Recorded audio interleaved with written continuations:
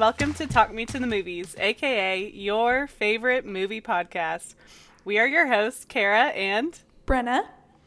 And today we are talking all things rom-coms.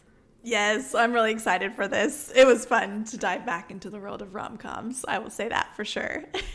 This is going to be my first conversation about rom-coms in probably like a long time.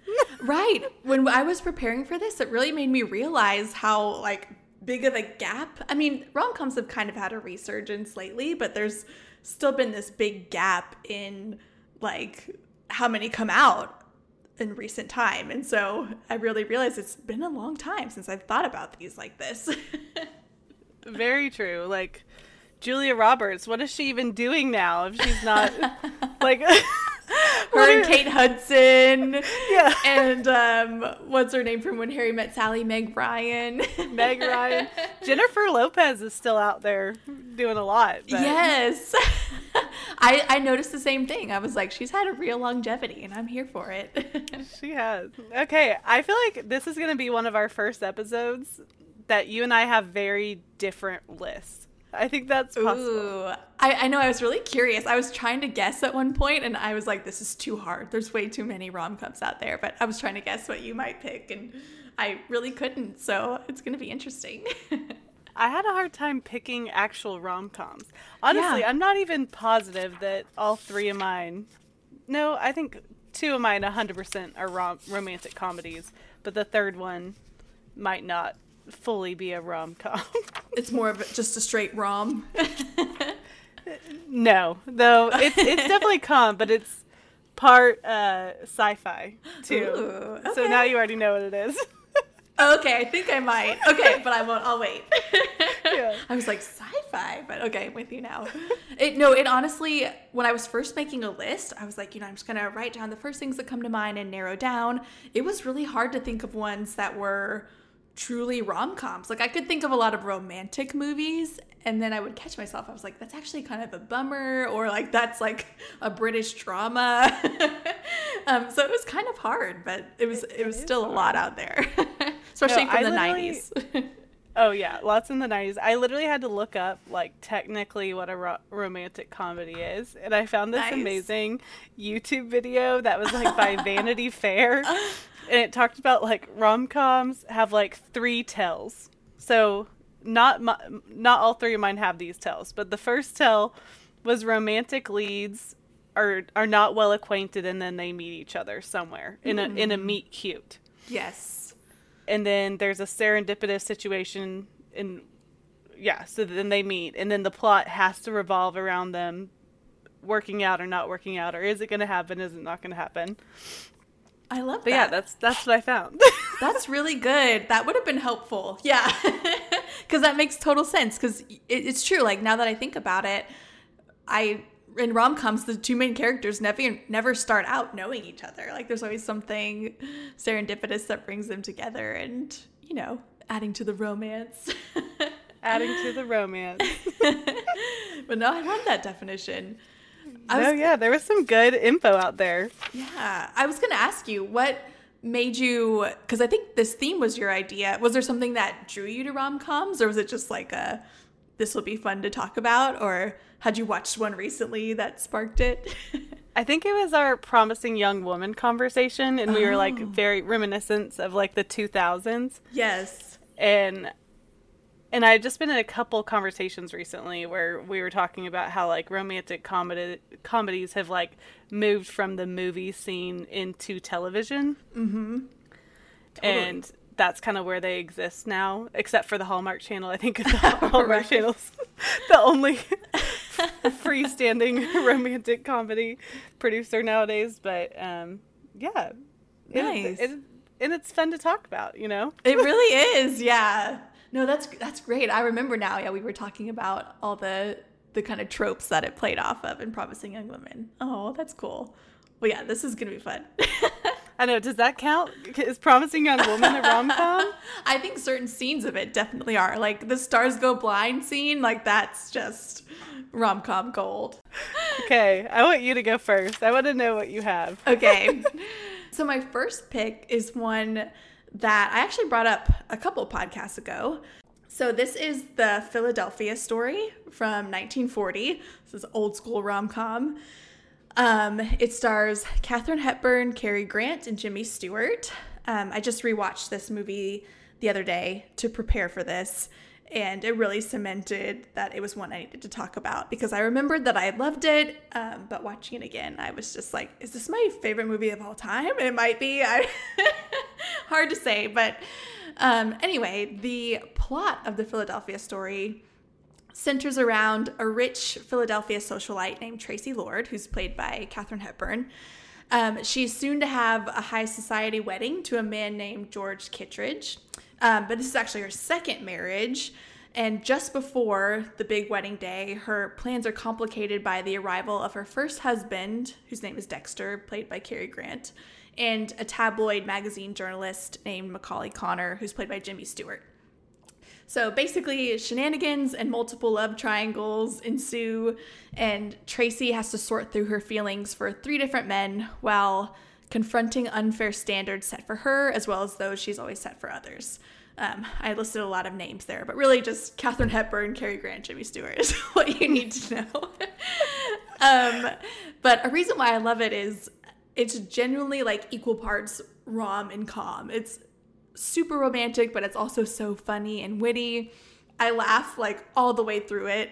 It has quips and one-liners that make the humor feel just like extremely modern. Especially the second time I watched it, I was really struck by that.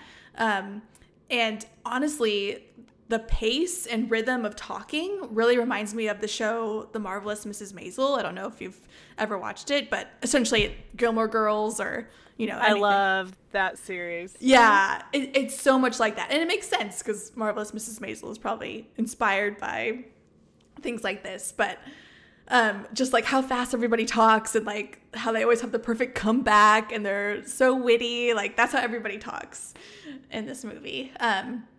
So that's really enjoyable. But it just also is like, stacked cast of Hollywood's biggest stars, but it also has like really great supporting performances. So Jimmy Stewart's character, and you're a big Jimmy Stewart fan, right? I remember you saying that. Yes. Yeah. Yes. There's no way you would not love this movie because he like runs away with it, in my opinion. But there's this character called Liz who is played by Ruth Hussey, and she's kind of like a friend-zoned sort of colleague of Jimmy Stewart's character. They work together. And then there's also a character named Dinah who plays Tracy's much younger sister. And like their performances are both so hilarious, especially the child actor who plays her younger sister. It just blew me away. She's so mature, so funny. There's this scene where she is introducing herself to Jimmy Stewart's character and the Liz character for the first time, and she's basically like playing up these rich kid stereotypes. She's like wearing these ridiculous jewels and speaking French and ballet dancing. Like she's trying to play up like all these stereotypes, and it basically scares the hell out of them. And I was like shaking with laughter watching that scene. But anyway, I could talk so much about it. Is she like a socialite or something? She's trying to be like a... Yeah, like, okay. So Tracy, the main character is, so then her little sister, it's like they've both grown up in all this luxury and been rich, but they're actually like quite down to earth with their personalities, but they know that these people perceive them as being really hoity-toity. So the first time they meet, they kind of play that up, which is really funny. But basically, the whole like thesis of the movie is summed up by this one line in it, which is, the time to make up your mind about people is never. Katharine Hepburn's character says that. And like, so it's essentially about thinking you have people figured out based on your perception of them and being wrong, basically. So I just like that aspect of it. It's definitely more layered than I'm making it seem, but yeah, it's great. And like, aside from that theme and it being funny as hell, it's also insanely romantic.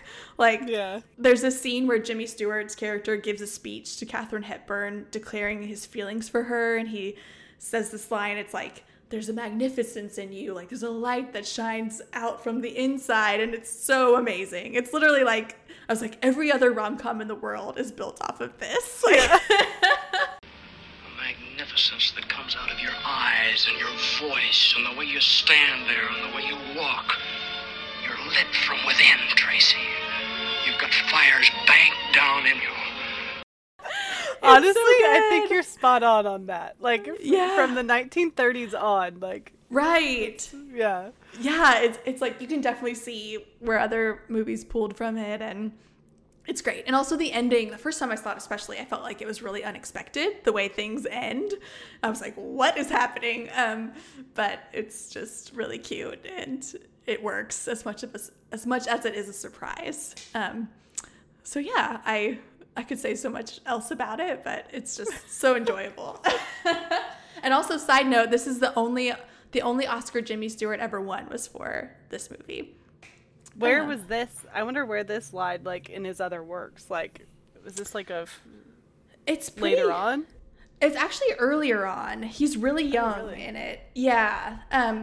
He did that other movie, something about Mr. Smith Goes to Washington. That was kind of like his breakout one, and I think that was right before the Philadelphia Story. Hopefully I have that right. But yeah, he's like very baby-faced and young, and yeah, it's really great. And I was like, I could watch this every day, probably. Oh my gosh. I need to watch that movie. I actually might convince someone to watch it with me this weekend, because I like really need to see Philadelphia Story. But it's on HBO Max and TCM. Oh, really? Yeah. Nice. But I will say, if you watch it, ignore the very first scene. The first scene, like, really turned me off to it, and you'll see why. Like, the first time I watched it, I was like, what? I was like, this is not okay. But it's just ignore that part. Okay. Noted. It's like basically setting up why Katharine Hepburn and Cary Grant's character like got divorced. So it's kind of like it doesn't age well. Okay. But it's quick. I figured that was kind of stuff.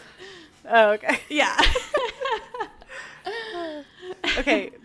I don't know if you can hear my dog snoring, hear Koa snoring, but she's snoring a lot. So if I wish I could up hear on her. the podcast, she's literally sitting right underneath me, like snoring up a storm. Koa, so sweet. Okay, so my first on my list. This is also my favorite Christmas movie, which a lot of people would probably say this is not technically a Christmas movie.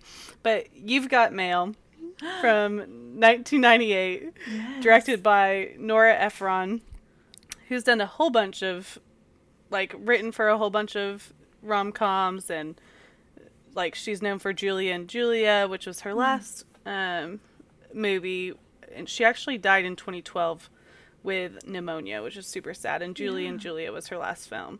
But she also directed Sleepless in Seattle, so she is true rom-com genius. She knows what's up. Yeah. And I'm sure everyone knows about You've Got Mail, but yes, it stars Tom Hanks and Meg Ryan.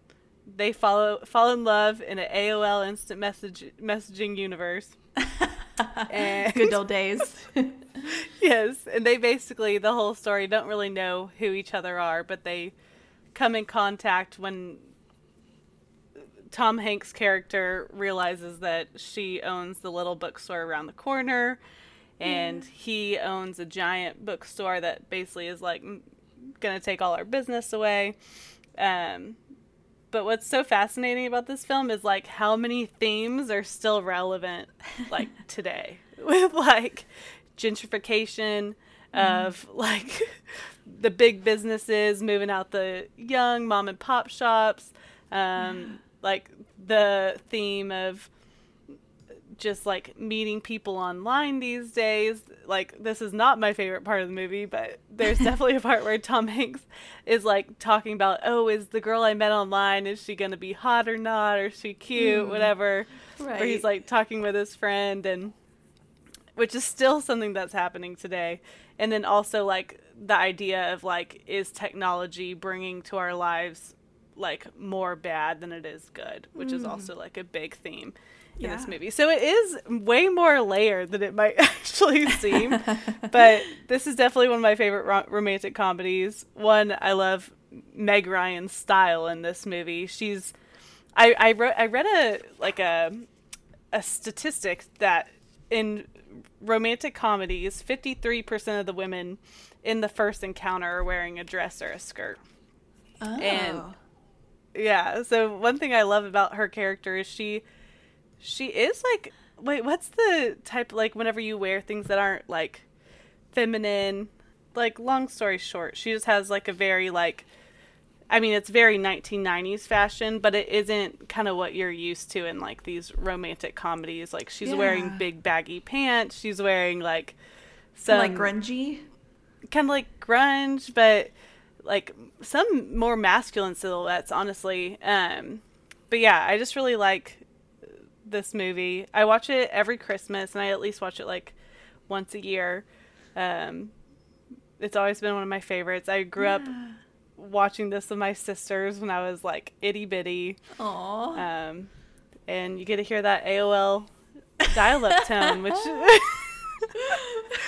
no one can use the home phone because someone's on AOL. Exactly. But yeah, this is number 1 on my list, and it's probably my favorite rom-com of all time, to be completely honest. So. Yeah. Oh, it's so good. Yeah. I mean, falling in love with like a bookstore setting is best case scenario. Yeah. It's so Literally. good. Oh my gosh, that's like your life, Brenna. You're right. Yeah. I did it like in reverse order, but Yeah. I could start. I need to look up Meg Ryan's style. Maybe if I can start dressing like her, then I'll be extra inspired at work. Yes.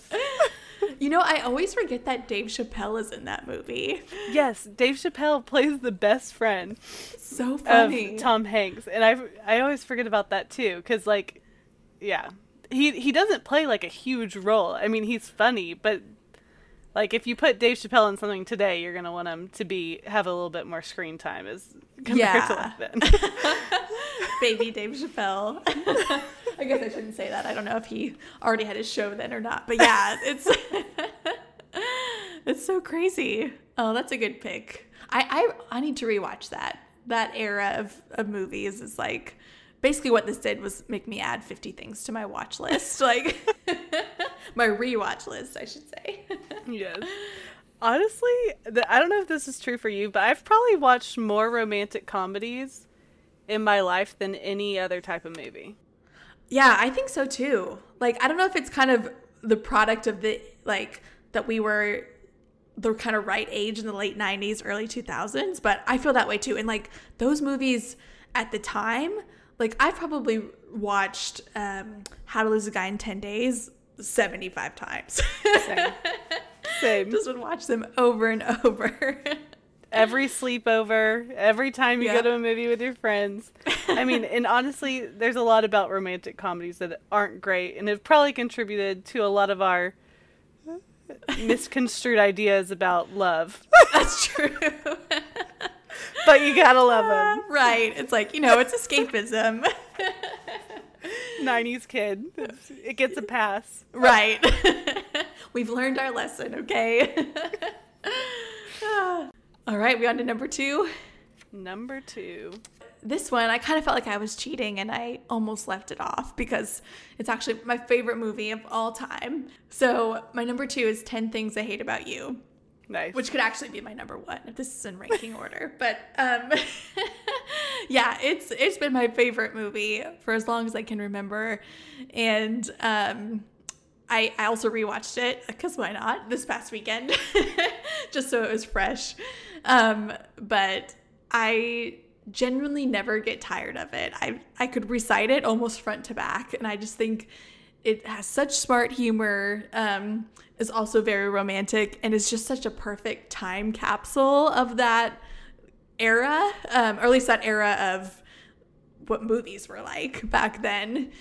And funny enough, so 10 Things I Hate About You is based off of, loosely, the Shakespeare play, The Taming of the Shrew, which makes it the best modern Shakespeare adaptation, in my opinion. But what's funny is I was listening to a podcast talk about the Philadelphia story when I was prepping for this, And they actually called the Philadelphia Story almost like the reverse Taming of the Shrew. So I was like, oh, this pairs together well. I think that makes more sense if you watch the two movies together. But anyway, I've always loved that it was based off Shakespeare. And I think that the ways they work the lines from Taming of the Shrew into this movie are really clever and funny. They pulled it off in a way that's not super cheesy and fits with the humor. But anyway, if you're not familiar with 10 Things I Hate About You, the plot is, this is how Letterboxd sums it up, which I liked, is that on the first day at his new school, a character named Cameron instantly falls for a girl named Bianca, who is the gorgeous girl of his dreams. And the only problem is that Bianca is forbidden to date until her ill-tempered, completely undateable older sister, Kat, goes out too. So in an attempt to solve his problem, Cameron singles out the only guy who could possibly be a match for Kat, a mysterious bad boy named Patrick with a reputation of his own. I thought that summed it up really well because I tried to write my own explanation of it, and I was like, I'm just too close to this.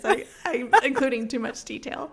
I love Patrick. Yes, I mean, Heath Ledger. Like, that's 85% of why this movie works as well as it does. R.I.P. But honestly, his performance in this, it seems silly because he's just, kind of playing one of the bad boy love interests. But his performance is honestly luminous. He's so good. It's so clear even then how much of a star he is. And I realized that every time he smiles on screen, I would smile too. I would reflect it back. It's like you can't help it. And of course that iconic bleachers scene where he serenades Kat and is dancing while running away from the security guard. So good. But yeah, I mean, it's funny. I think with this movie's humor, you could kind of go one of two ways. Like, you could think it's really juvenile. Like, there's literally a scene where somebody draws a penis on someone's face. But I genuinely think the humor is really smart. I don't remember that scene, and I've seen that movie a few times. It's like when the kind of mean guy who's like head of the popular crew is making the deal with the nerdy guy that Cameron is friends with, and while he's talking to him, he just draws it on his face. But like, and this cast is crazy too. Like, Allison Janney is in it, and she plays a principal who writes like romance novels on the side, and she's always like writing it in her brain like while she's meeting with students. And oh my gosh, so I forgot about that too. Those scenes are funny. Yeah. I mean, it's so quotable too. Like, yeah, it's so much fun and such a great, even though it's such a great capsule of the time, but it really did skew my view of what high school was like when I was young, because their high school's like a castle, and it's like a beautiful setting. They have all these crazy cliques. It's like a college campus. Yeah, it is. Yeah, it's like people can just like go out on a convertible ride over lunch. But yeah, that's my number two. It's like so cheating because I just love it so much. But yeah, it's basically a perfect movie. And I always cry at the end. It doesn't matter. And even though the poem that she reads, like the 10 Things I Hate About You poem, is very cheesy, I always cry. So it works. That's a good pick. That's top 10 for me for sure. Nice. Yeah, it was whenever I would ask people, because I was trying to whittle down my list, and I would ask people what their favorite rom-coms were. A lot of people said that, so I was like, okay, I feel good about it. Oh, interesting. What other ones did people say? Like, people said, a few people said, You've Got Mail, When Harry Met Sally, which I was also tempted to talk about, Moonstruck, About Time. Like, those are some of the other ones. Oh, and like Hitch was kind of another movie of that era. Oh my gosh, Hitch is a funny movie. I forgot about that movie. Yeah, Will Smith his star power shines in that one. Rom-coms with male leads is an interesting. I don't have any on my list, but no, I do. Oh my gosh, yes. It's like bingo. But that's funny. I didn't really think of it that way either, but it is like an interesting angle that not that many, at least of that time, did. Yeah.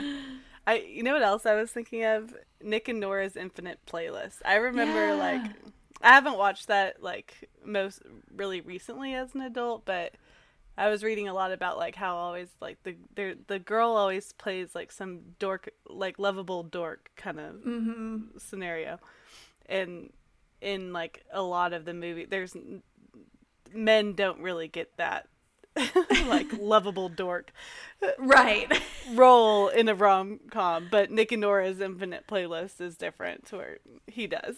Yeah. Oh yeah, that's a good one. I've had like a late a second wave of Kat Dennings appreciation because of Wonder Woman, WandaVision.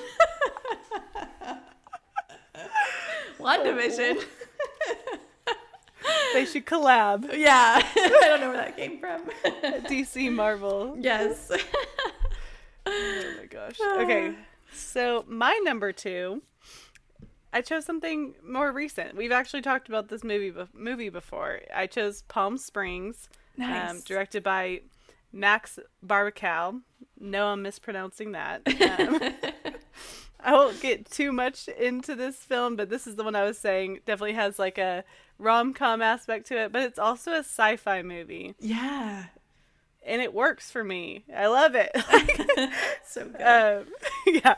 But it stars Andy Samberg, who's hilarious, and Kristen Milioti. And as people know, I'm sure they know, but I'll explain it anyways. They get stuck in Andy Samberg's character gets stuck in an infinite time loop to where he's going to the same, as you do, as you know, infinite time loops. One of those situations. Casual. One of those, yeah. I actually think that's like a quote in the movie. It's like, it's one of those infinite time loop situations. To where he's going to the same wedding over and over again for, I think it's like thousands of years or hundreds of years or something like that. And at one time, Kristen Milioti's character also gets stuck into the same time loop. And they do start to have like a romantic relationship, and there's some other stuff that happens, but yeah, it's a good movie. It did really well at Sundance. I think we talked about this before, but it literally sold for the highest price amount that for a film at Sundance ever has. That's wild. It sold to Hulu. I looked at the stat this time, and it was $17.5 million and 69 cents. Oh my goodness. They cheekily added the cents so that they could like get into this, get into like have the highest paid film. But yeah, this movie is really fun. I watched it again recently, and it's just a good time. Like, it's just like, I love how I feel when I watch this movie, honestly. Mm-hmm. There's just a lot of like really special moments that are just like definitely more modernized than like your traditional romantic comedy from like the 2000s. But yeah, I still love this movie, and I'm going to continue to love it. It's a good one. It's so great. I need to rewatch that.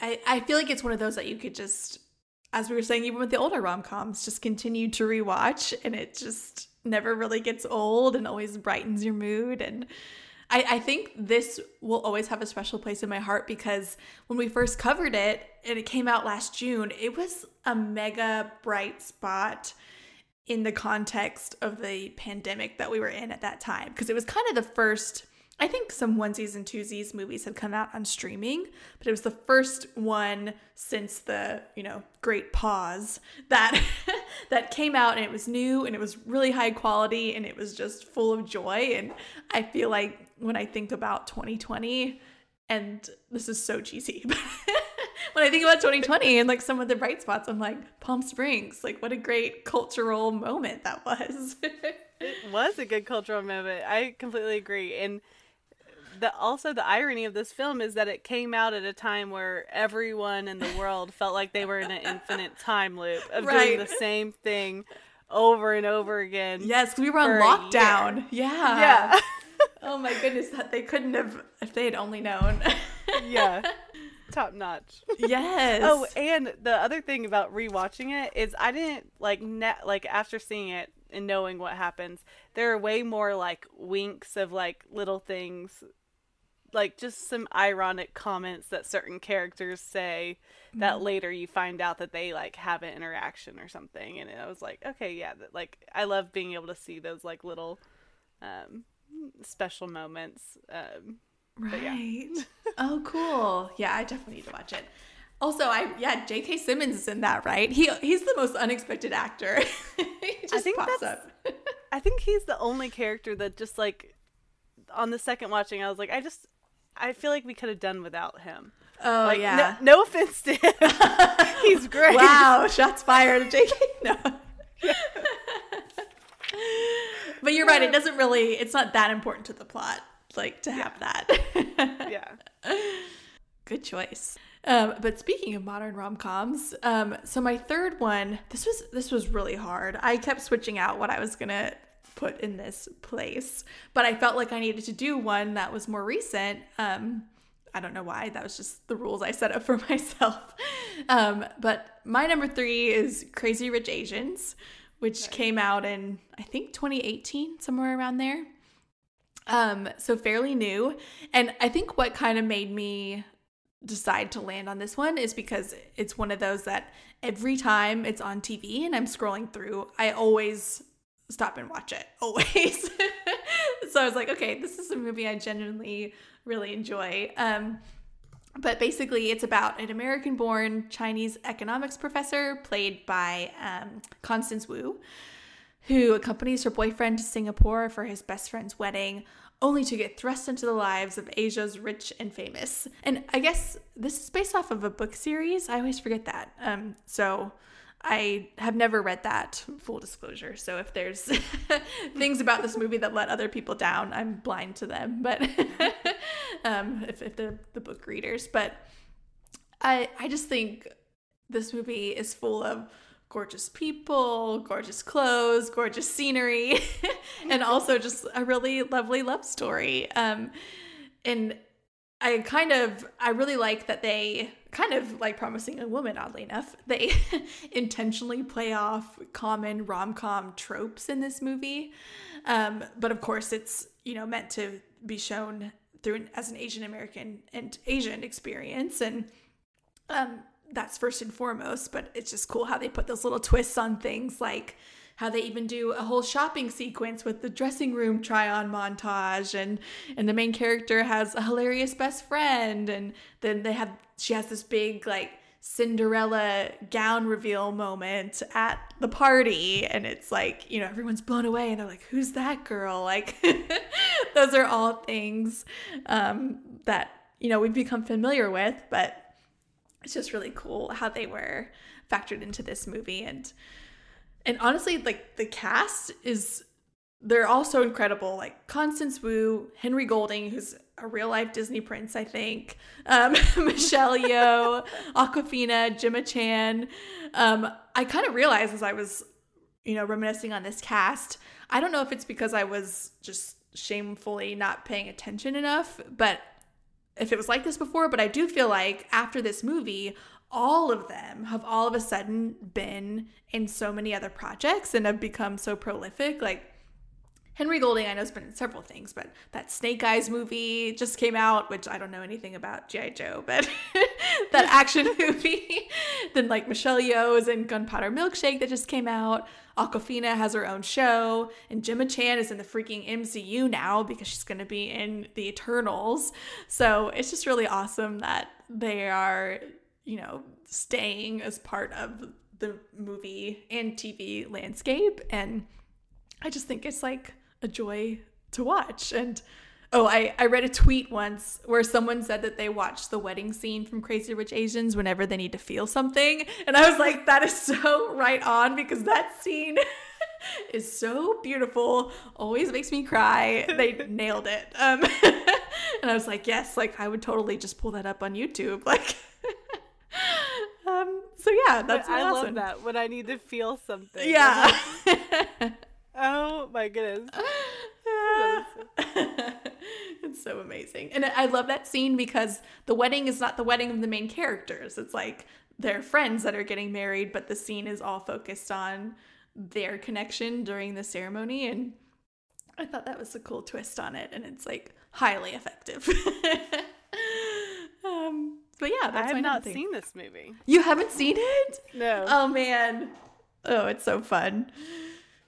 There are some parts about it that are like in a good way because it, you know, adds depth to the plot. But there are some parts about it that are like kind of hard to watch in terms of the things that the main character, like what she's faced with when she like tries to integrate into the rich guy's life, that are kind of sad, but it all works out in the end, so it's okay. But but it's really good, really, really good.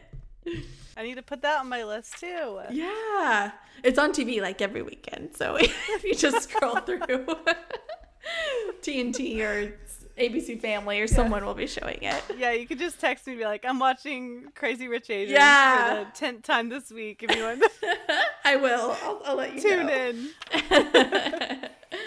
Oh my goodness. Okay, so was that your third? That was your third one. Yeah, that was the last one. Yeah. So my third movie is also feels a little bit of like a obvious pick, but Legally Blonde is probably one of my favorite rom-coms of all time. I almost picked that. It is like it holds up. Every single time I watch it, I'm like, it's still so funny. It literally just had its 20th anniversary this July. Wow. That's crazy. 20 years old. Oh boy. I'm like, Reese still looks good. Oh, she like, looks the same. I know, as long as she's looking good, I feel good about being as old as I am. Right. So. Love that. But yeah, that like blew my mind that this movie is 20 years old. Oh. But yeah, one reason I love this movie is I think everyone knows what it's about, but technically it's about Reese Witherspoon is in a sorority at her college, and I mean, they tune up everything. It's like very like stereotypical, but a lot of these things are false. Not all sorority girls are blonde and Hawaiian tropic girls and rich and all these things. But they definitely play on a lot of those characteristics of hers, and basically she thinks her world has ended whenever her boyfriend breaks up with her because she's not serious enough, and he's going to Harvard Law School, and she decides to apply, and she works her butt off to get there, and once she does, she ends up being really good at what she started off to be, just to get some revenge from. But yeah, I love this movie because one, it has really good character development for Reese Witherspoon's character. Yeah. And it's a good message for, like, I think a lot of women, like, that you're not just, like, who you're dating or, like, how you look and all that kind of stuff. Like, you can do so much more than, like, maybe society has, like, told you can do. Right. And another thing I love about her is that she keeps, like, she's unapologetically who she is. Like, she gets to the point where she is unapologetically, like, feminine, or she's unapologetically, like, smart, and, you know, from, like, what standards are for stereotypically for women. So yeah, and something that I read today that was, like, really interesting was that originally it was supposed to be, like, this movie was supposed to be, like, super, super raunchy. Oh, like, really? American Pie raunchy. Wow. And so the original script was, like, really, like, just, like, joke after joke after joke, and they were all pretty raunchy jokes. But later on, they, like, saw the story that was, like, that could come to life from it, and they decided to, like, drop all that raunchy humor, and so they changed the script.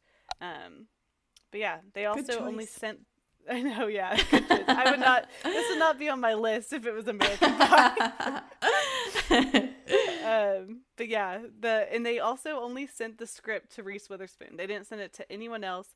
They knew they wanted her for it, even though she was kind of an up-and-coming actress still at the time. But yeah, it was always her role. So that's awesome. Yeah. I had no idea. Yeah, that would have been a very different movie. And I feel like would have had a very different message coming out of it, potentially. Maybe it would have, but career could have been completely different. Yeah. I mean, oh my goodness. I love that movie. It's the reason why I know that the sodium thioglycolate will get washed out of your hair if you wash it too soon after you get your perm. Like, oh my goodness. I remember being a little girl and being like, oh my gosh, this is crazy that she just caught this girl as a murderer with her perm. Right. But, yeah. Oh, it's so good. I love that movie too. And she ended up with the right guy at the end, that's for sure. Always pick a Wilson brother if that's an option. Luke Wilson he's great in this. Love him. The clap. Great. Love Luke Wilson. That's all I'll say. But yeah. Are they making a new one, or did I just see people? I'm wondering if I'm misremembering that, and I'm just thinking of when they were like marking the anniversary. Are they making one? I read it was supposed to be in 2022. Nice. But I don't know if COVID has derailed anything or anything like that. But True. Yeah. But I also don't know if Reese Witherspoon is in it. Oh yeah, I thought she was, but I guess it's possible it's like a spin-off or a rebooting of some sort. Okay, yeah, 2022. Nice. I remember liking the other sequels decently enough. Like, of course, the first one is the best, but they were still fun.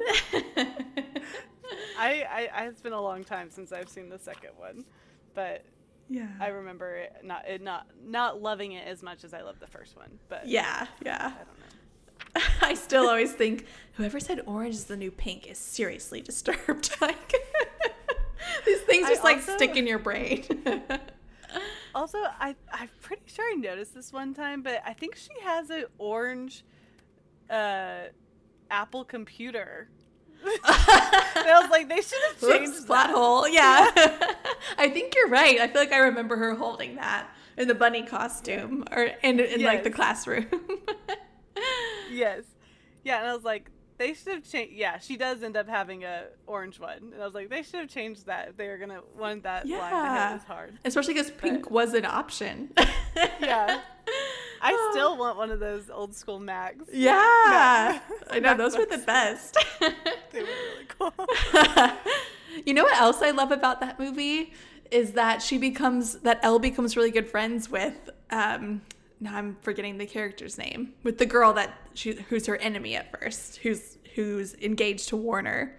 Vivian Kensington. Yeah. Played by Selma Blair. Yes. I love that they become friends and it becomes like we don't have to be against each other as women or because we're interested in the same guy. I enjoyed that part of it too. No, that part is really good. And it definitely encourages like women sticking together, like with that and like her supporting her friend in that case. And like, yeah, that's also a really good part about it. Yeah. Wow. Aww. So good. We've both just been like grinning this whole time. It's fun. Oh my goodness. Do you have any? I do. Oh, any honorable mentions? Yes. I was gonna say, do you want to do any shout outs? I'm gonna shout out one that like is not that great of a movie, but I really enjoyed it in 2020. Happiest Season. Sorry. That's what it's called. It has Kristen Stewart in it. That was a good and one. Alison Brie's in it, and Daniel Levy's in it. Like yes. a lot of people. Oh my goodness. Yeah. Aubrey Plaza's in it. Oh, she's so good in it too. Yeah, she's really good. I just really enjoyed Happiest Season. I was like, me too. Like, I miss those type of movies. But also 500 Days of Summer. Oh yes. Yes. That one was like, I don't think this is technically a romantic comedy. I do feel like a lot of people consider it one though, even though in the beginning it explicitly is like, this is not a love story, but to everybody it still is. And she's like, I don't want a boyfriend right now. And then, yeah. Like, why did I watch the movie? No. Right. I love that. If I'm not crying over a wedding by the time this is over. And so Runaway Bride. I love, honestly, I'm surprised I didn't have a Julia Roberts movie on my list because I love a lot of the. Ooh, I don't know if Mystic Pizza is considered one, but that's a great movie. Yeah. But yeah. What about you? What are your honorable mentions? Oh, man. Well, speaking of Julia Roberts, My Best Friend's Wedding is one of my favorites with her. And I've seen so many times. But yeah, I mean, I kind of named them earlier when like the ones people suggested to me. But I really almost talked in depth about Moonstruck. But then I felt like I talk about Nicolas Cage too much on this podcast already. But that one is so good. Of course. I almost forgetting Sarah Marshall is another movie. Speaking of somewhat raunchier humor, I love that movie. And Russell Brand in that is epic. He really is. He's really great. And I love that what's his name?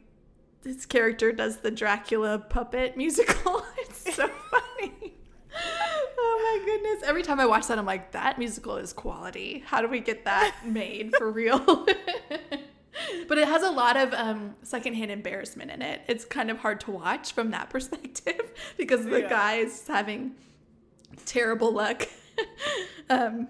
in love. But yeah, that was one too. There are so many. Honestly, like I just wanted to hunker down and have a marathon, and maybe I still will someday, but it's the best.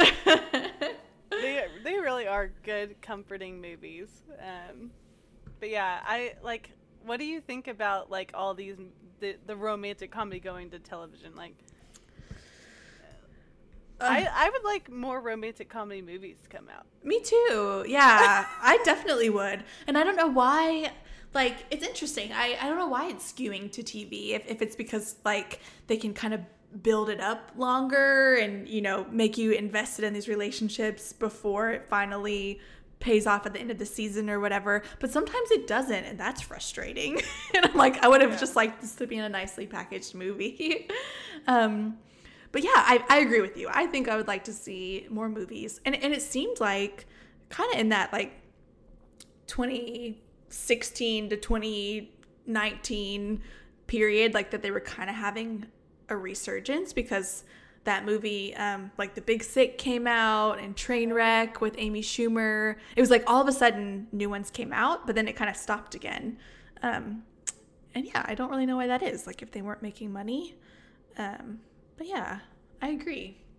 I mean, good love story, I'll take it in either form, but it's nice and satisfying in a movie. Yeah, I will say, like, at the end of like a romantic movie, it's like if they don't end up together, it's like, okay, that's like a bummer, but you know, it happens. But whenever you've invested seasons into a show and then they don't end up together, right? I don't like that. I know, exactly. I'm like, y'all know what we were here for, and you chose the deep ending, I guess, instead of the satisfying one. Yeah, they gotta get you hooked, and then they let you down. Yeah. That's a good question, though. It'll be interesting to see, how that happens in the future, if they keep doing that, or if rom-coms. It's funny because I feel like there will always be new holiday rom-coms, like that will continue, but I wonder if the year-round variety will come back again. Just get Hallmark Channel. Right. Yeah, they're probably about to start the Christmas movies any day now. It's almost August. Well, my mom watches Hallmark movies profusely, and they did Christmas in July, so they've been playing other Christmas movies this month. I should have known. Yeah, they are addicting. I will never shame anyone for watching them. I like to camp out and watch them too. I'll watch them during Christmas. We should do a Christmas Hallmark movie episode. We should because a lot of people will be watching them too. Oh my gosh. Well, what have you been watching? Oh boy. Why am I never prepared for this part? Besides Crazy Rich Asians. Right. Besides, constantly. I've watched a lot of movies in the last couple weeks. I said I wasn't going to talk about Nicolas Cage, but did you end up watching Pig? No, I'm supposed to see it this weekend. Okay. If The Green Knight is out, then we're gonna see that. But if it's not, then we'll see Pig. Okay. Well, it's probably a win-win, but yeah. Oh my gosh, I'm so excited for The Green Knight. But that is honestly, I won't spoil it since you haven't seen it, but that movie is so far, I have it at number 2 of my list of 2021 movies ranked so far this year. It like skyrocketed to the top. It's so good. It's not at all the movie it seems that it is. Oh, really? Yeah, I was totally wrong when I described it on the last podcast as being like John Wick, or like it's not even really a cage rage movie like I thought it would be. Oh wait, there is no cage rage? There's a little bit of cage rage, but I love him so much, but it's really good. Oh man, I can't really say anything specifically, but everyone I know who's seen it has been hit pretty hard by it in like a good way. Really? And it feels very timely, just like with the headspace of the world right now. It's really good. I think that's like the thing that's stuck out to me the most that I've watched lately. But yeah, I've just been watching. I watched this really old Stanley Kubrick movie called The Killing the other day, which was really quality, and you can see that he's like the GOAT from the start, even in that movie. But yeah, I've kind of otherwise just been rewatching rom-coms, which I've been loving. But what about you? What has stuck out for you? Movie-wise, I'm looking at my letterbox now. That's what I always do. I'm like, let me see my diary. The last couple things I watched were, I'd never seen the movie Tangled, so I watched Tangled. Oh, nice. And then I watched Cruella, and then I don't think that we had both watched Black Widow on our last podcast, but then I went to see Black Widow. And Black Widow, I loved it. But Cruella, I loved that movie. Oh, good.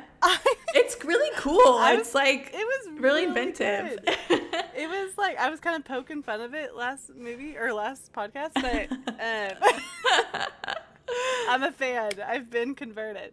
But literally the fashion in that movie is epic. Emma Stone is terrific as that lead, and even like the way that, like, honestly, even some of the like CGI stuff like that Disney did, I was impressed with. Like, maybe that's not the right technical term, but like I was impressed with, like, it's hard to make talking dogs, or like, not talking dogs, but like dogs like do things that you want them to do. Right.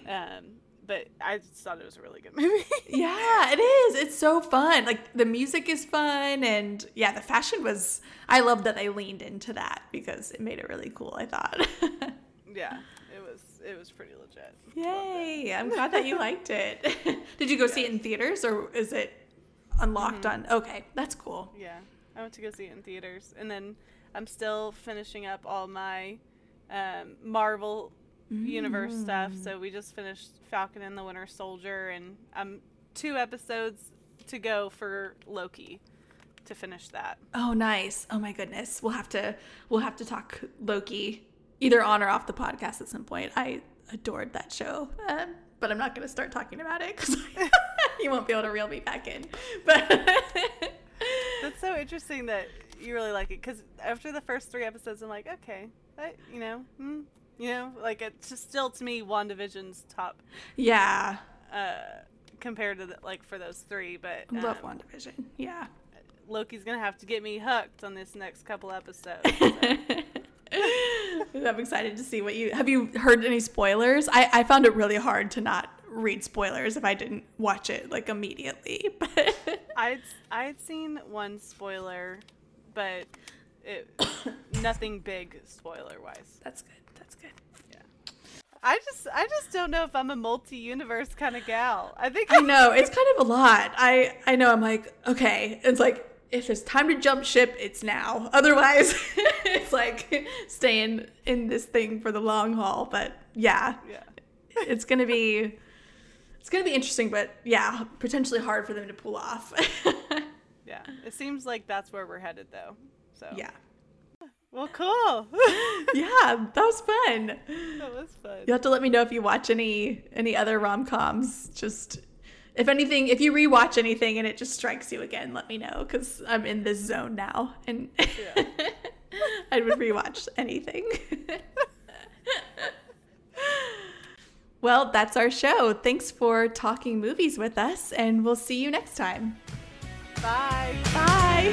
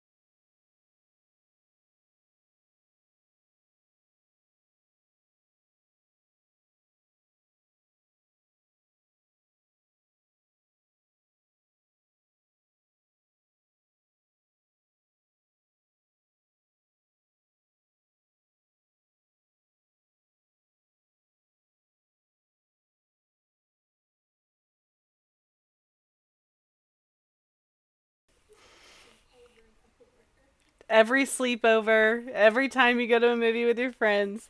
I mean, and honestly, there's a lot about romantic comedies that aren't great and have probably contributed to a lot of our misconstrued ideas about love. But you gotta love them. 90s kid. It gets a pass.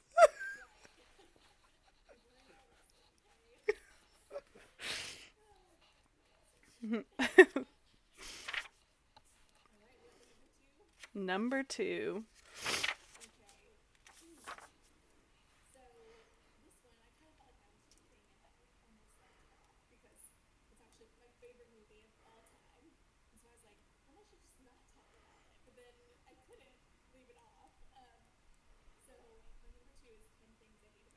Nice.